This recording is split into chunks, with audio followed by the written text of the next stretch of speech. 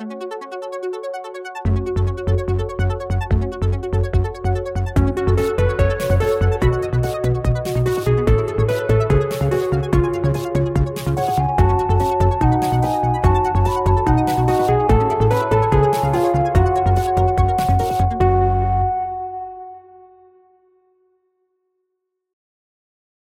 everybody! Hi, Nathan. Hi. Ooh, good one. Ooh, hi. Welcome once more to Reckless Attack, a 5th edition Dungeons & Dragons actual play podcast. I am, as ever, your humble GM, Nathan. So excited once again to be around the table, not just with you, our dear listeners, but with all of these excellent players around me. Hello, excellent players. Hi. Hello. Excellent DM. Hello.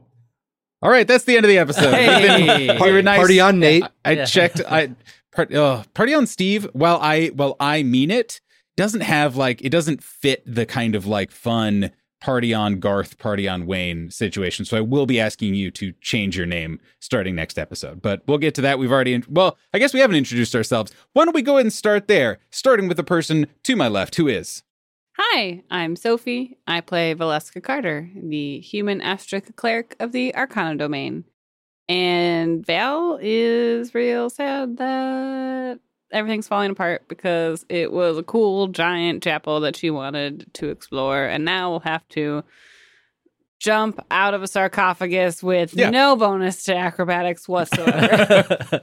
This will end well, Yep. right? Yeah. Oh, great news. Mango's by me. Yeah. Yeah, very true. And to my left, who will hopefully let Mango Hint. Speaking of Mango, Yeah. out of the sarcophagus. Wink, wink, nudge, nudge. Yes. Person to my left. Hi everyone, I'm Jonathan, and I play Checkers, the Grung Druid, and his trusty frog pals, Mango and Junior. And Checkers is having some real mixed feelings, because he just got thrown around by a giant, and in the moment, it kind of sucked, but in hindsight, it was pretty awesome. You did get spiked Yeah, on the right. ground, which I, as a DM, felt, ooh, that's check off the bucket list, you know? Ooh, I did that, so that's pretty cool. And thinking back on it, I'm like, that was awesome. I agree.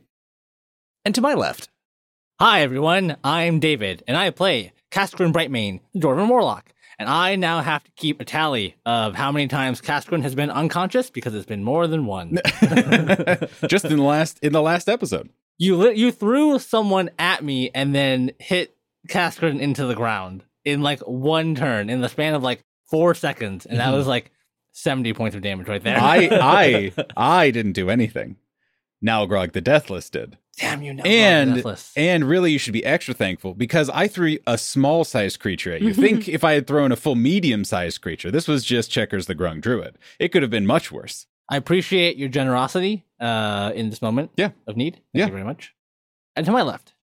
hello everyone, my name is Steve, and I am playing Sylv Asterlin, the Dragonborn monk, who is about to start dodging, dipping, dodging, and dipping. All the other and Ds. diving, yes, in order to get out of the way of this collapsing area, while Steve is personally trying to come up with some kind of Indiana Jones type puns about starting the plane, start at the plane, start the plane. Good. So we'll see how that works out. I've got probably a good 30 or 40 seconds before I have to say something. Yeah, exactly. Well, you roll very poorly on your initiative, and then that'll really give me some more time. Yeah, some time. I delay my action. Thank you. Yes, thank you. And that, dear listener, is where I will ask you all to please open up on a separate browser whatever royalty-free adventure soundtrack that you most feel like might represent this moment. Because you guys have successfully defeated Nalgrog the Deathless, the mummy that had been causing problems here in this graveyard of giants, including, apparently, controlling and kidnapping one of the giants in residence there. You assisted a large stone giant, Darthon, in tracking down its lair and really beating the poop out of it. Well, sort of. You also got beaten up, actually. yeah, It actually took much yes. more of a beating now that I'm really thinking about it. But you successfully and creatively found its desiccated husk of a body and burned the heart from inside of it, immediately killing the creature. And you know, from Val's expertise in the undead area, that this would be putting an end to Nalgrog the Deathless permanently and his kind of haunt and bid to take over this graveyard. But you're not out of the woods just yet. No. Because it seems that in his defeat, his lair must have been intrinsically tied to his soul, for it too is beginning to collapse and fall and threatens to bury you all in a cascade of mountain.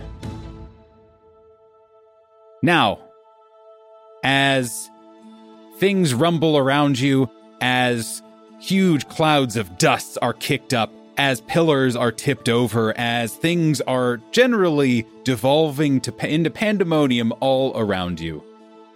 Dear heroes, I would like you all to please roll for initiative. Because it's skill challenge time, baby. Hey. boy. Oh, man. You're still spiked into the ground. It's fine. You're still getting up, Yeah. digging yourself out of the crater. Checkers with a 22. Ooh. Selv with a 13. Val with an 11. Kaskrin with a 5. Good job. You guys did that in order Wow. perfectly. Look Well at us done. go. It's like we've been recording 80 some of these. And sometimes God. we both do it well and get lucky. Look at us go. Hell yeah. So there's been a little bit of time passing as this was kind of unfolding, but I'm still imagining on one side of this large room, still inside or around the sarcophagus, are Mango, Val, and Selv, who were kind of on the heart mission, I suppose. And I believe Selv is still elbow deep in Oh, mummy chest. Val and Selv are both in a ribcage right now. I think you're like waist deep. Waist deep. You had to. It's a sizable giant chest cavity. But you guys find yourself all the way across the room, still in this sarcophagus, while Kaskrin, Checkers, who again are both kind of adjacent to a large Kaskrin-sized crater, stand with the two giants, Brinla and Darthon. And all of this is happening all at once, and you see the passageway that has mysteriously reappeared on the other side of the room. Checkers, Mm-hmm. you react the quickest using Yes. your twitchy reflexes. What do you do? So, as the room is rumbling around us, and as these sarcophagi are kind of like coming out of the walls and crashing on the ground, Checkers knows that he has to get out of here, and he has to help others. He knows that Mango and Val are still in the sarcophagus, so he's going to call out, "Mango, get Val out of there!" And Mango is going to try and use athletics to help Val with her climb out of the sarcophagus. Okay, 15 for athletics. that is a success. And what that looks like is Mango is going to wrap his tongue around you, Val, Oh, and just no. kind of like act as a brace for you being able to climb out of the sarcophagus. And so he'll be like climbing alongside you to get up and just kind of helping you up there. Cool. He's like my climbing instructor. Yeah. I'm imagining Mango's like the top rope. Yeah. Yeah, he's belaying you. Yeah. And Checkers calls out to the rest of the group, "The place is coming down. Let's go. Let's go." Self, you see a Mango start to just drag Val up up the side of this large sarcophagus that you are also still in. You hear all the rumbling. You hear Checkers call out his dire warning. What do you do? Still, again, deep into the chest of this mummy and inside a sarcophagus, knowing you have some ground to cover. Selv is going to kind of backpedal as quickly as possible while he's on his hands and knees out of this enormous cavity and away from the fire scoot, that I'm scoot, scoot. assuming is still kind of burning a little bit. Oh, yes. And then seeing that Mango is already helping Val out, I am going to run to the corner of the sarcophagus and, for lack of a better term, I'm going to parkour up it. Mhm. Yep. Just like in the corner, just wall, and then grab onto the top of it and hoist myself up. Awesome. Cool. And then I'm going to take a look down that hallway and see if we have to get out of the room and the hallway, or if we can get to the hallway, we'll be okay. Got it. Cool. And I will even be nice and I'll let you roll perception. Oh, okay. Perfect. Ooh, 16 on the die for a total of 22. That is another Wow. success. So you can see that the majority of the shaking and the kind of collapsing is definitely happening here in this chapel cathedral.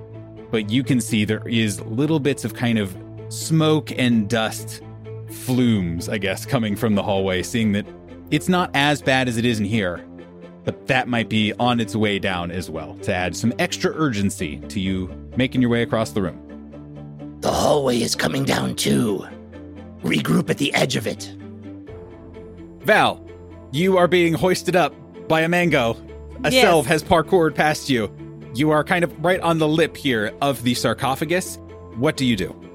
I was just gonna be like, I spent animal handling to give Mango encouragement for getting me out of there because he's such a great boy. I spent my whole turn doing that. I mean, While running, we have a lovely high five moment where he's still running, but uses his tongue to high five me as we run down the slope. it's of a the morale sarcophagus. boat. Yeah, is yeah. what you're Mhm. looking to do. Yeah.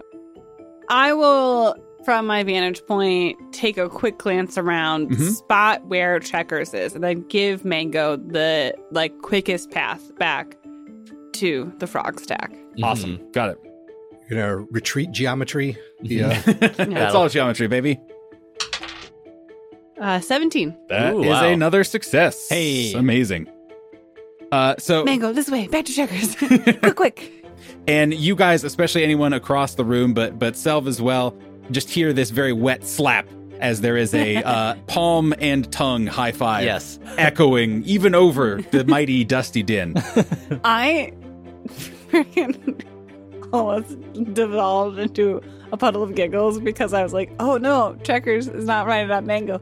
And then I just had the mental image of Checkers full fucking sprinting with his frog feet. Flap, flap, flap, flap. Sorry, we have disallowed your character, Jonathan, Yes. to jump. They can't Right, jump. You have to just be sprinting in a straight, very, very unerringly straight line. Yes.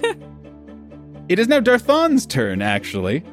He is going to use his action. He is going to pick Brynla up, who is awake now.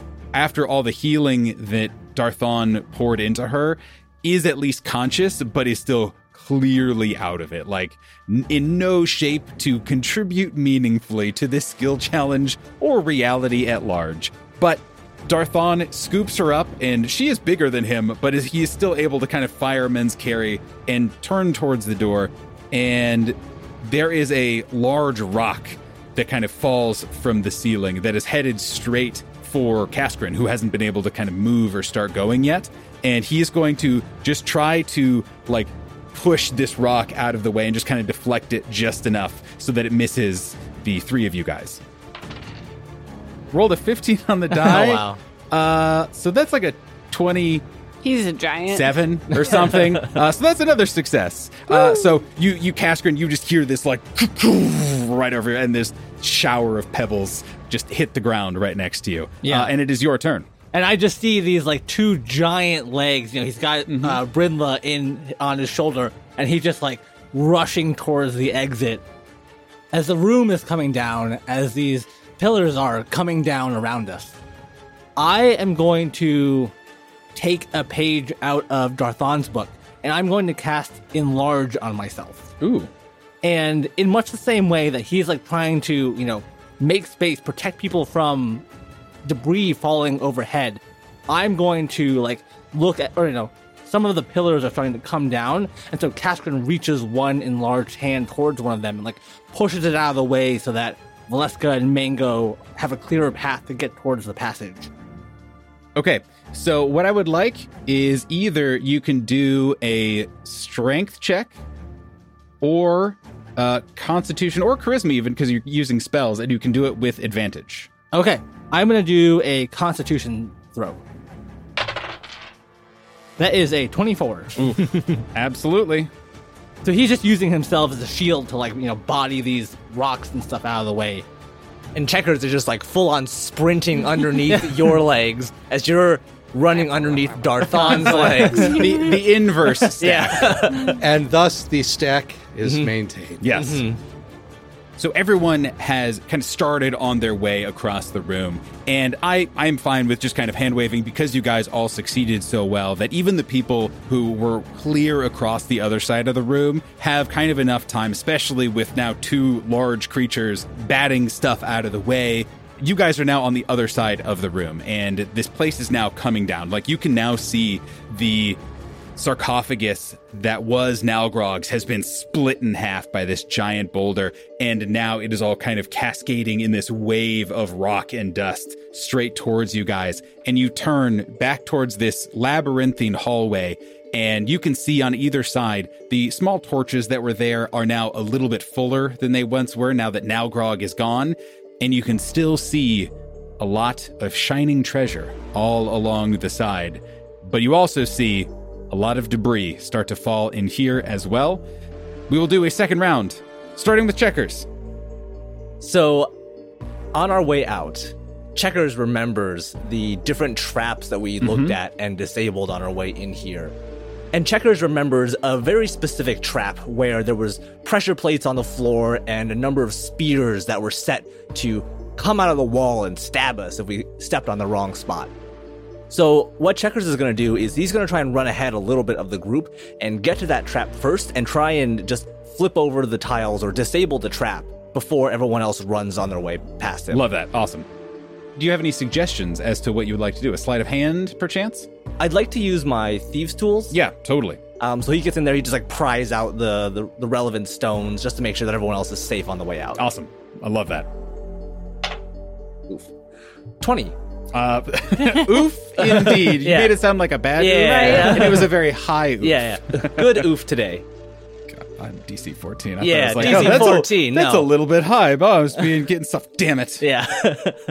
So you guys all come upon Checkers, who is, just kind of finishing, like, crowbarring Yeah. this, like, tile out of the way, and you guys hear this kind of, the clunk of a trap being disabled and are able to run past no problem, just kind of as one group, as all of this stuff is now coming down even faster, even harder, as the glint of the gold remains shimmering on the side. Self, it is your turn. Okay, so what I'm going to do is get ready with the gust cantrip. Cool. And basically, if there's anything that looks like it's falling and about to hit somebody. It could be Checkers as he's like messing with the plate, and just as he finishes, so I has could- to get blown out of the way. Yes. So I will keep an eye on Checkers there while he's disabling some traps and just be ready to use gust to push him out of the way. And I will give a slight warning and just say, Checkers, go limp. So what I'm going to ask for you to do, not necessarily a roll to hit. I guess we could do a roll to hit, or we could do a test of your kind of reaction time. Okay. Because you've been watching out for it. You rolled perception last time already, but it could be like a dexterity or even just kind of some other wisdom-based check. okay. So I am going to push Checkers out of the way with a gust of wind. A total of 19. Another success. Nice. Sheesh. You guys are destroying this. The way I'm imagining this too is like Checkers is so focused on disabling this trap that he doesn't see the piles of rocks getting ready to fall on top of him. So all of a sudden he like flips over to the last pressure plate, looks back at the group and just yells out, we're good. And then just a blast of wind pushes him back away as he sees a number of rocks just fall on the space that he just was. Checkers, are you okay? Nice one. Good job, Salve. Val, seeing that Checkers kind of disappeared behind a rock, jumps off of Mango and is like, go get him, boy, go get him. And she then gets distracted because that large chunk of the ceiling that just came crashing down also unleashed a second cavern that had no time to identify the exact species, but some type of bat creature that is coming towards us. Yep. And Val will use magic missile to just knock out a couple of them and keep running and try to hopefully deter enough of them from continuing to harry us. Cool. Then I'll take an Arcana check That was for my that. thought, yeah. Cool. That is a 13. Oh, one failure. So they all go wide, and it hits some rock above them, and actually does still take one of them out because he rolled a 13 under a 14. But they actually just like swarm over you guys and like get in your faces and just before are swatted away by one of the giants, presumably. It is Darthon's turn, and he is going to kind of look at the cavern that opened up that all of these kind of bats came from. And as soon as the bats get out of his face and all of your collective face, he is going to see if he can remember if this is actually a shortcut to go through this space instead of all these kind of winding passages. Ooh. 15 on the die. Hey. God damn, you guys are crushing this. Okay. Darthon shouts out something loud and resonant in Giant that you guys don't understand, but even that is muffled by all the dust and debris kind of coming around. But he does an unmistakable gesture to follow him into this cavern and is able to kind of lead out into this cavern and find another passageway kind of back into the labyrinth that skips however much distance and twists and turns that you guys just didn't have to take. Kaskrin, you're right at the end. And now it is just a question of getting everybody out through the final passageway. You can almost see it from here. Those torches that are lit, you can almost make out the piles of bones that line the walls. And now they just need one last push to get everyone out safe and sound. What do you do? Okay, I have a very dumb idea. It's the last round. You guys have crushed it. So, this is more going to be flavor dumb because, we're running through this hallway, running through this labyrinth, and there's been just stuff coming down the whole time. And there is like a pile of debris that is 5-7 feet tall that has just collected towards the end of this and is like the last barrier. We could climb over if we have enough time, but it's going to slow us down if we do that. So the best way is through it. Kaskrin is going to, he finds like a nearby somewhat spherical boulder that's on the ground and like grabs it in one hand. And like as he's running, he takes this boulder and like hurls it along the floor in front of us like a bowling ball. And it rolls and it just impacts these boulders, and this huge like just goes out as he gets a strike. Here's hoping. I think I've seen that on the video that plays after you get a strike. Yeah. What are we rolling? Athletics. Yeah, Throw it real hard. 21. That is another smashing success, pun intended. David, what does it look like as the group of you guys all just kind of emerge as all of this debris is falling behind you? Again, there's this big kind of cinematic smoke cloud coming up and just like shooting you guys out of the passageway. What does it look like? Yeah, there is just like this landscape shot of the side of the mountain. There's like a hole in it, and all of a sudden, like, 4 adventurers, Darthon and Brynla, just go shooting out of it as from behind them there's like, the giant explosion of dust and debris, and then like we're all out, and then there's just like a freeze frame as we're like, yeah, everything was collapsing so hard that one of the tunnels even kind of came down, so you had to keep running out of the entire mountain and find yourselves in the twilight of the late day, successful in your escape. Woo! Yay! Congratulations, everybody. DC 14. All right. All right. 9 successes to 1 failure. So pretty good. In Val's defense, she's at 1 hit point. Yes. It's been a long day. Right, exactly. How many spell slots do you even have at this point? She's not many. Woozy. Eventually, you guys make your way back into the mountain after kind of catching your breath, checking to make sure everyone is okay, but also knowing we probably shouldn't just wait outside of the mountain here for all that long.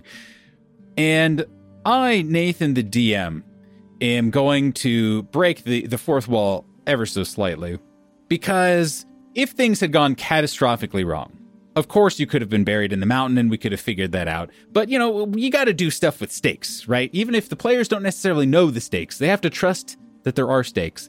And yes, you could have been buried in the mountain. Luckily, that didn't happen. But on top of that, because of how well you guys did, you also get a reward for crushing that skill challenge so thoroughly. Heck yeah. Jonathan. Yes. How does the party know about the reward that they receive as a group for 9 successes and 1 failure? Can I just, before, my thought is that because Checkers is so quick and dexterous, he had like an extra turn and he just opened the haversack of holding or whatever, our bag of holding basically, and just like scoops. Yeah. Like as he's running, just held it open and like was just a full sprint and Who's like to say, Yeah. Sophie? filled Who's up. to say? I thought a reward was going to be like a fresh-baked apple pie he got from somewhere in the labyrinth. Yeah, I mean, absolutely. So what this looks like is, we all just made it out of the tunnels. We're all like covered in dust and coughing and trying to recover after our freeze frame. Yeah. And Checkers would go up to Val and just ask, Val, you know how you said everything in the tunnel was cursed, right? Yes. Famously, mummy treasure, very cursed. Does that count if there's not a mummy anymore? Probably not. But, like, maybe don't touch anything more than you already have, and we'll figure it out. So I shouldn't have touched all these, right? And then he just, like, empties out the haversack, and there's, like, a pile of gold coins and, like, a whole bunch of little things. It's not just a pile of gold coins. Because of how hard you guys crushed that skills challenge, you get an extra 9,000 gold pieces. Wow. Hey. And it is all sorts of coins and paintings and pieces of art, everything that you can imagine, basically. But, Checkers, what is one thing that you find among all the treasure? So one of the things that clatters to the ground as Checkers is opening up his sack is this long gold weapon. And it looks like a giant fork, essentially. Yep. But this is a old trident that someone used for fishing a long time ago. And it seems to have been plated in gold and jewels and like well-crafted leather. But it is just like an old fishing implement, essentially. And it just like clatters to the ground in front of Valeska. And is it giant-sized? I want to say it's not giant size. Yeah, and I think that is very reasonable for Yeah. it not to be. And it would be harder for you to scoop up in the haversack. Because I was going to say, next that clatters out is this old, rusty, like, metal spoon. Yeah. It is giant size, And is totally worthless. but the same size as the trident. Yeah. Well, how did that even get into this treasure hoard? I don't. It's not important. It's not important. And it is very clear quickly that Darthon is happy for you guys to have it as part of your reward for saving the mountain in the graveyard. And now, a word from our sponsor. This episode is brought to you by A Foul Light Shines, a new free serial novel based on a D&D campaign. The Empire of Fire and Water has known 20 golden years of peace since the end of Agenion's War, a peace which is now in peril. When a ragtag group of friends intervene in a grotesque monster attack, they're too late to save a wounded man who leaves them with an encrypted journal and the words, "Trust no one, Tyir." Can the gang find Tyir, escape the claws of more strange monsters, and uncover the lurking threat to the Empire before it's too late? This story features themes of found family and strength in diversity, and is available for free on Campfire and Royal Road. A Foul Light Shines. Come for the fantasy. Stay for the cheese-obsessed goblin gunslinger.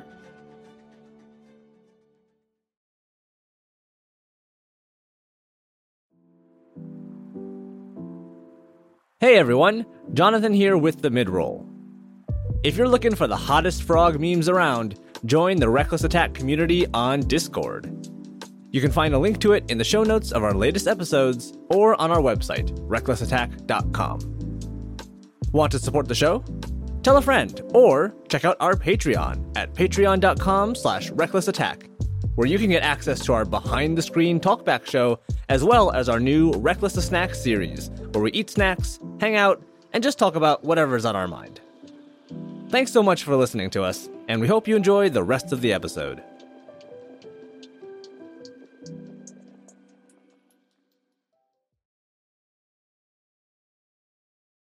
So, after a long day of... Remember how you beat up a weird ghost? How Kaskrin made a giant pillar that he just like sat on for a while? That was still today. That was this morning. That was Yep. That was like an 6 hour after hours ago. breakfast, and then we went, and then we fought a bone monster, and then we fought a mummy. Long day, you guys. It was a long day. but a day of doing good and a day of hopefully great rewards. And not to gloss over things all that much, but a lot of the rest of the day is, of course, spent licking your guys' wounds. You guys are very tired, very beat up, and eventually you take a full night's rest. And in the morning, Brynla is well enough that she is able to at least kind of sit up. She is still very emaciated, and as a reminder, she is a storm giant, so she is very large. And she fills you guys in a little bit on what happened. It is basically as you theorized, where one day she was just ambushed and then she just doesn't remember anything else that happened. And basically it is a muddle of memory until she woke up as things were falling apart all around you guys. Both Darthon and Brynla are unbelievably thankful for the four of you. Darthon particularly spends time trying to kind of enunciate in common what he is able to with his grasp of the language. And Darthon would ask when you guys wanted to leave, because he will take you to your rendezvous point with Laurana Moonglove. And he says you're only a couple days away, so you'll actually be there like a day or two early. I think after we finish resting up, I don't think Ral has anything that would make her stay here if Brynla's okay. Darthon nods kind of an understanding, knowing that you guys had a timeline that you pushed back to help him. Darthon basically says he will leave as soon as you guys are ready. And you guys are, kind of are shoving all the treasure back into your haversack. Val would have done detect magic to make sure it wasn't cursed before and touching it again. Luckily, once the mummy is dead, the curse is also dead. You guys are kind of finishing your preparations, gathering whatever sleeping rolls and stuff that you had. And you guys across the room see Darthon and Brynla kind of sharing this very intimate moment where Darthon is just kind of holding her very large hands in his and looking very earnestly, and she is looking very earnestly back. And with your final preparations done, you guys leave the mountain. Again, you walk past this now slightly more disheveled than it once was, kind of main giant dome with all of these grand sarcophagi. You walk past the walls of bone and emerge into daylight. As you go, Darthon kind of looks down at you guys with the sun kind of shining down upon you all. He utters a kind of word of power, a prayer, and it adds fleetness of foot. It adds a resilience against nature. He layers prayer upon prayer until you guys are moving very quickly through the hills, the underbrush, don't feel as much fatigue as you would otherwise, and is spending all of his arcane might to get you guys where you need to go. You travel the rest of the day. You share a campsite and are able to dig in, take your watches. Darthon insists on taking a watch by himself because he has very good dark vision. Did someone say dark vision? Wait, is it dark out? Yeah, I didn't realize.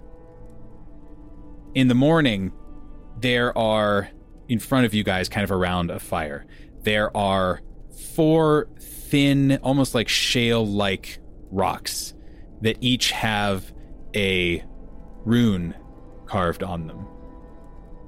Darthon sees you guys are kind of waking up, and he very excitedly points at them and then points at you guys and gestures at you all, and would explain to Val that he made these last night while he was on watch.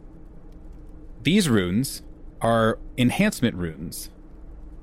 Any weapon or holy symbol or arcane focus or whatever, and he's showing you how to do this, that you attach it to and kind of do like a coal etching of, gets a +1 bonus. Oh, cool. And becomes a magical weapon. Does it work on living creatures? Let's get to that. But Can I get a +1 frog? If there is something that you would like to put said rune upon, we can figure that out. But Cool. yes. He also goes to Val, and he fishes out of his pack this very comically large for you, but comically small for him sheet of paper.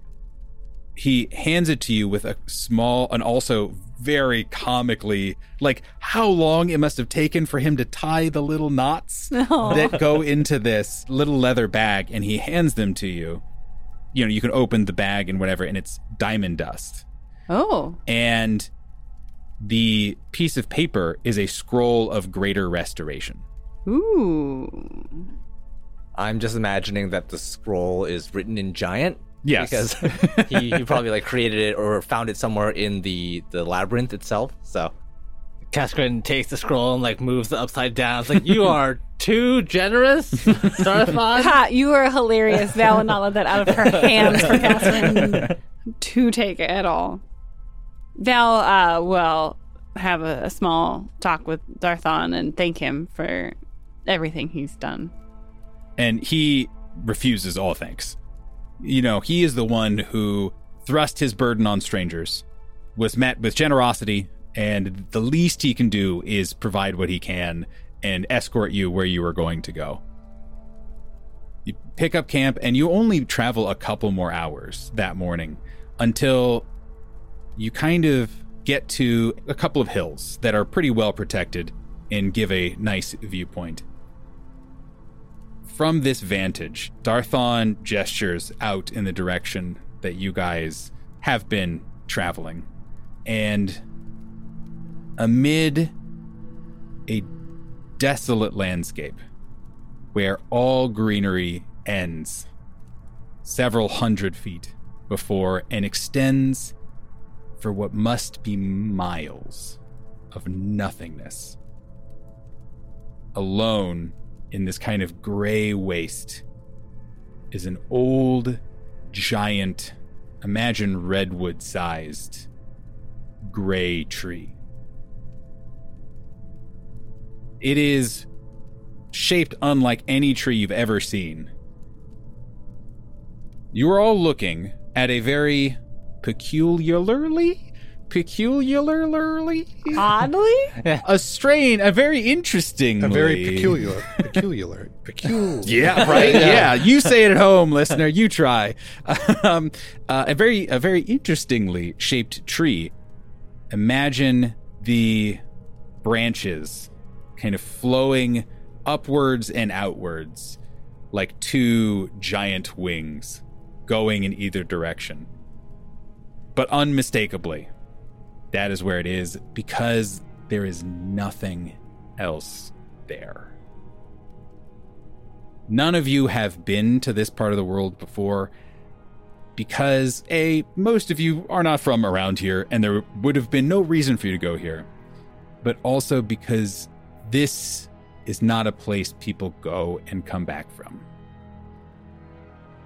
For years, especially right after the fall of the suns, people tried to go in to see what happened, see if there were any survivors of Sunfall, to see what treasures may lay behind.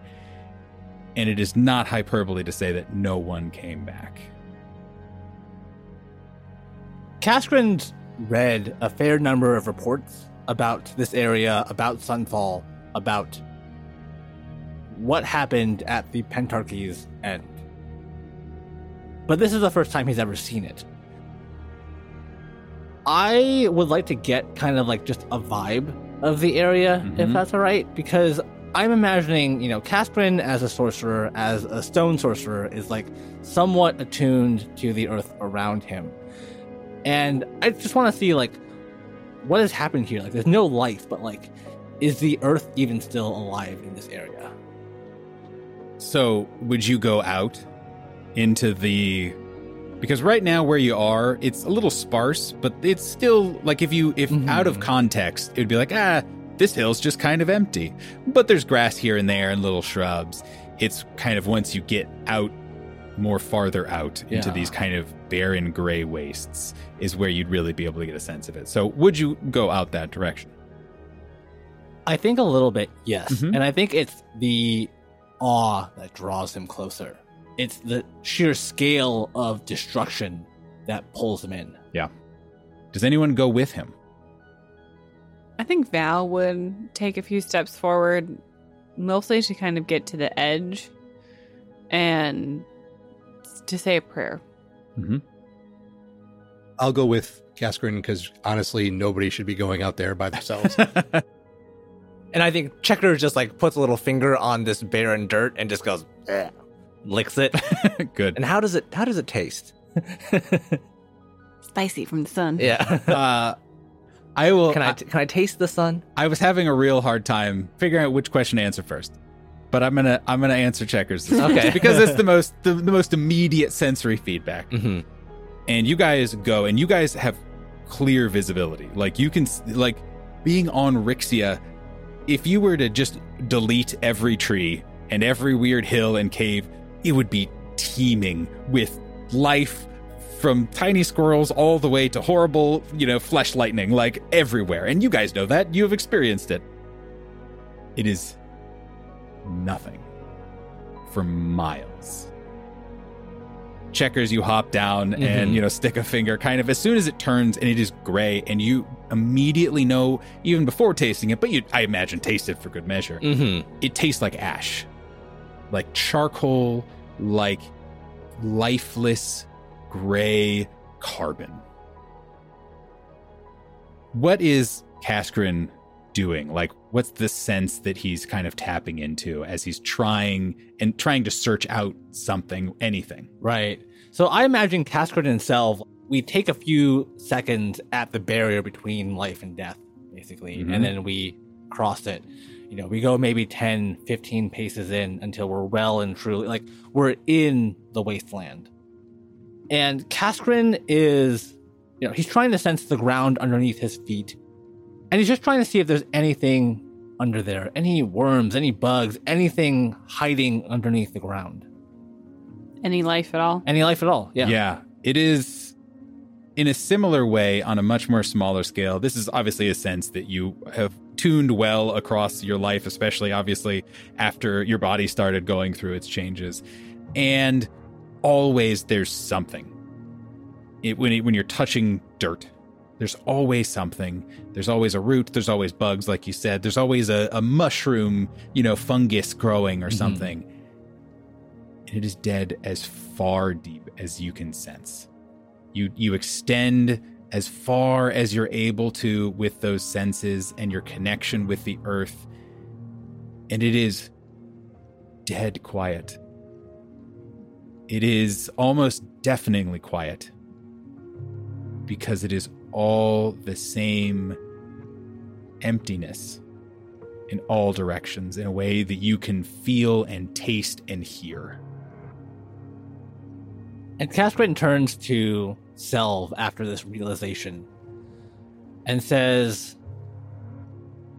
there are places we have seen the last few days that have been hostile, that have been dangerous, and have been cursed. But I think this one is maybe the most cursed of all. There's nothing here. Taking a look around, is there anything that strikes me as odd? An example is we're out in the middle of nowhere, right? And it's daytime. Are we casting shadows? Like, are there anything beyond like supernatural stuff? I love that. You are looking around, and again, you're so tuned to try to find movement, life, threats, opportunities, openings, and there is so little of anything. And you look up into the sky, and it's almost like there aren't even clouds above you. You can't tell if it's just your imagination or if it really is there are no clouds here. And then you look down in the morning sun, probably even close to midday now. And yeah, you see there is no shadow. Yeah, this is, very weird. And I'll hold my arm up and kind of wave my hand back and forth, point to the ground where there should be a shadow and there's nothing. There's no shade, nowhere for life to be. Cascarin will take a little, like a handful of dust and dirt from the ground, kind of run it between his fingers and watch it. He expects it even to maybe like blow away a little bit, but instead it just all falls straight down. And I think as Cascarin and Selv would be looking around too, they would see at the edge of this wasteland, Checkers trying to push Mango into the area. Yeah. And Mango, much like he did when we first went into the Bones encampment, does not want to go in, but unlike then, he could be kind of convinced, or he would be okay with being uncomfortable. This is like a staunch. Mango has like all of his frog legs in the ground, just refusing to move. And his tongue pressed into the dirt to prevent himself from he is not going in there. And Checkers is trying to come on, let's go see what's going on. And Mango is not having it. And anyone who's looking can see like Junior like hop out of your hat and like start hopping back to camp, basically. And you guys, you kind of look around and there's no magic that's obvious. And you kind of explore and nothing comes by.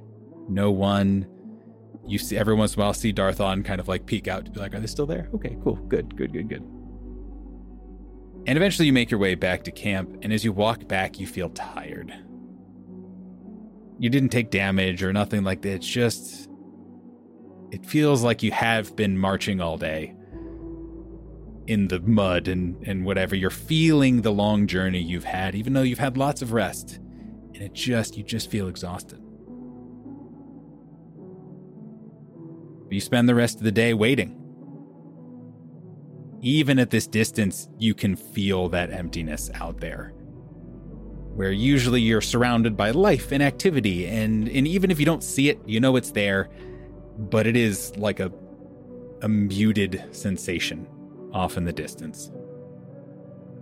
I actually have kind of a weird question. Yeah. As the sun is setting, I imagine it kind of passes over this desolate area. What does the sunset look like?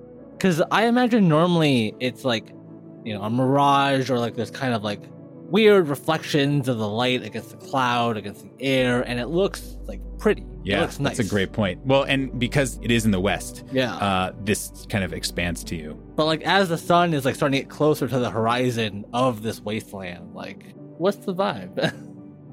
I imagine it like a sunset on like a calm ocean, because there's nothing really getting in the way, and maybe or actually the exact opposite of that, because the ash doesn't reflect anything. Yeah.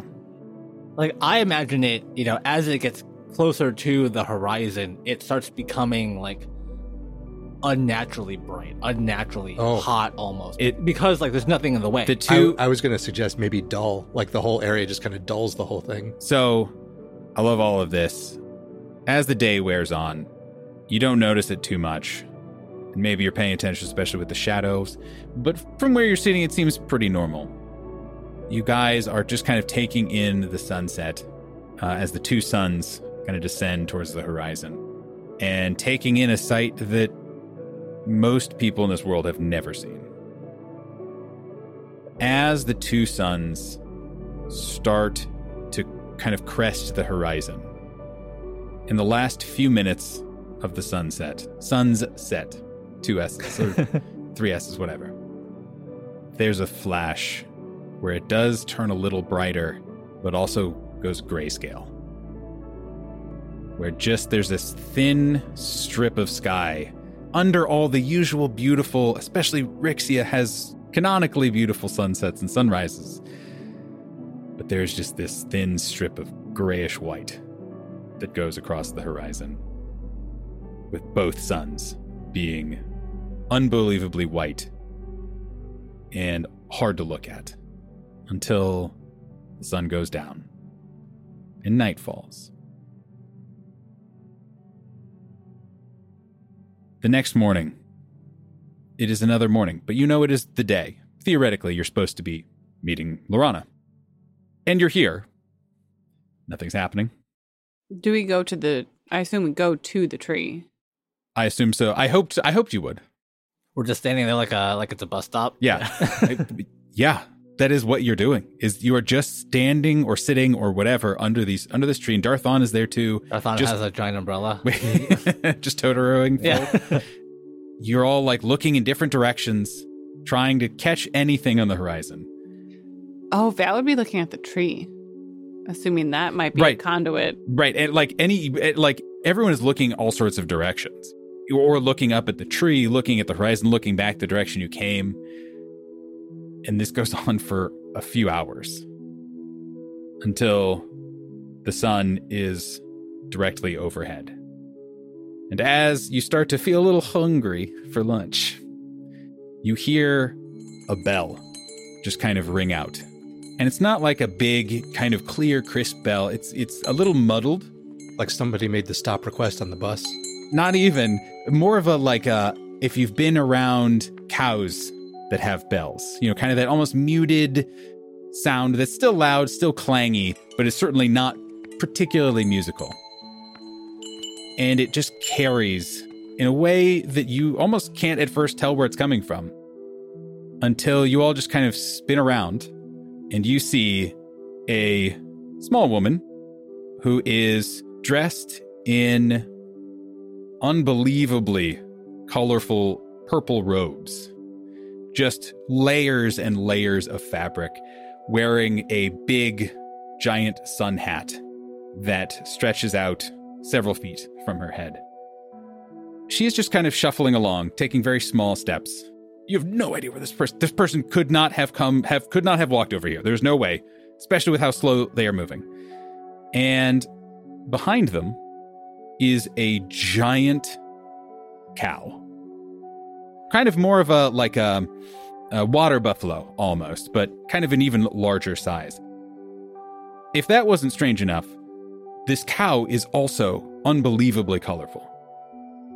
Its skin is covered with pink and blue and purple colors of the night sky when you're days away from the nearest city, when you can see all of the galaxies and all of the kind of heavenly glory. And its giant, swoopy horns are also this deep purple that seem to also have stars inside them.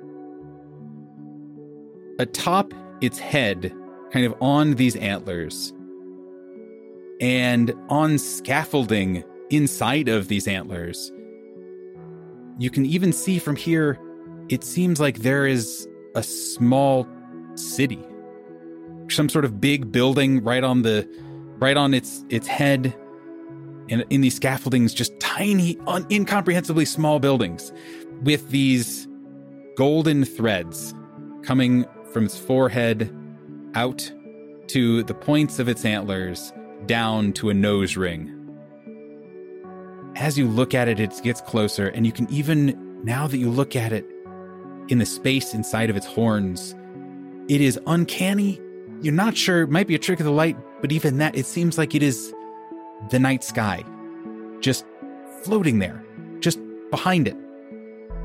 And the person leading this large buffalo looks up at you all with this big smile, very customer service-y smile.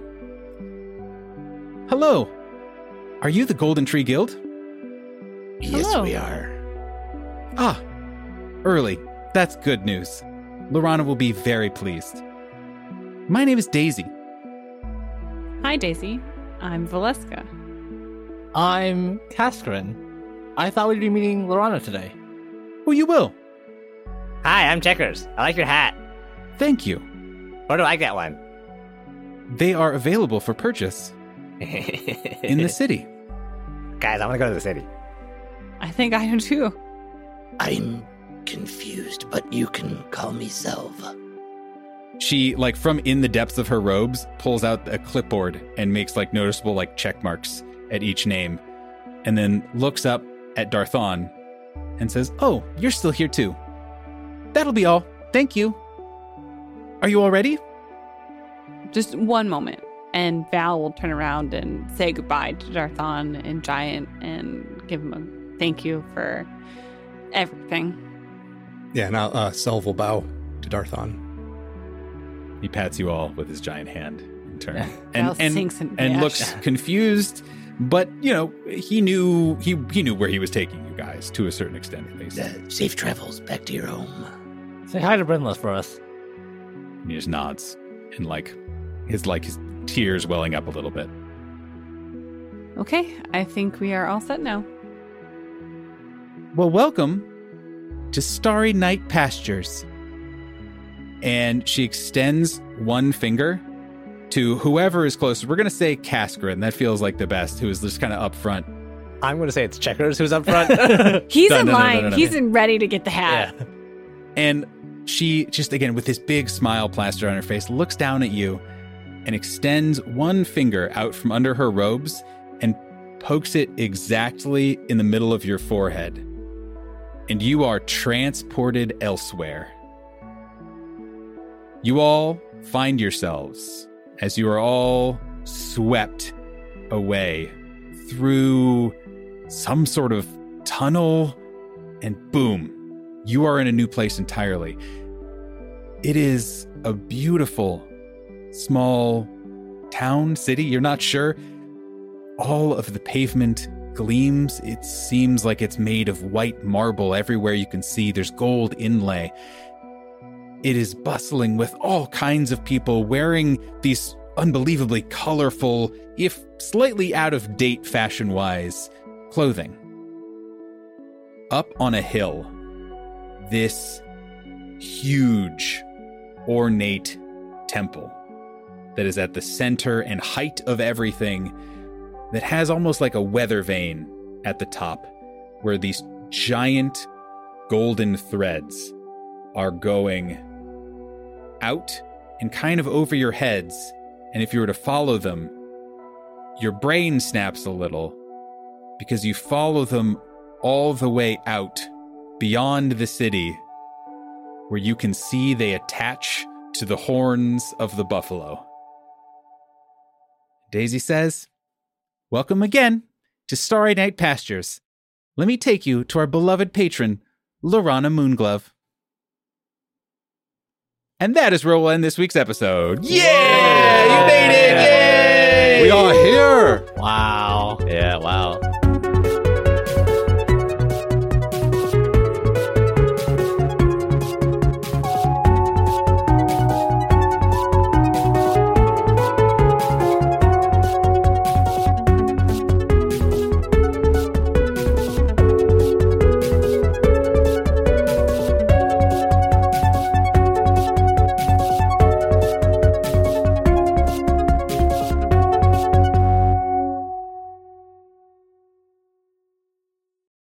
Because of how hard you guys crushed that skill challenge, you all get 9,000 gold pieces. What? Wow. Wow! Super authentic. Wow. It's like I was transported back several weeks of recording.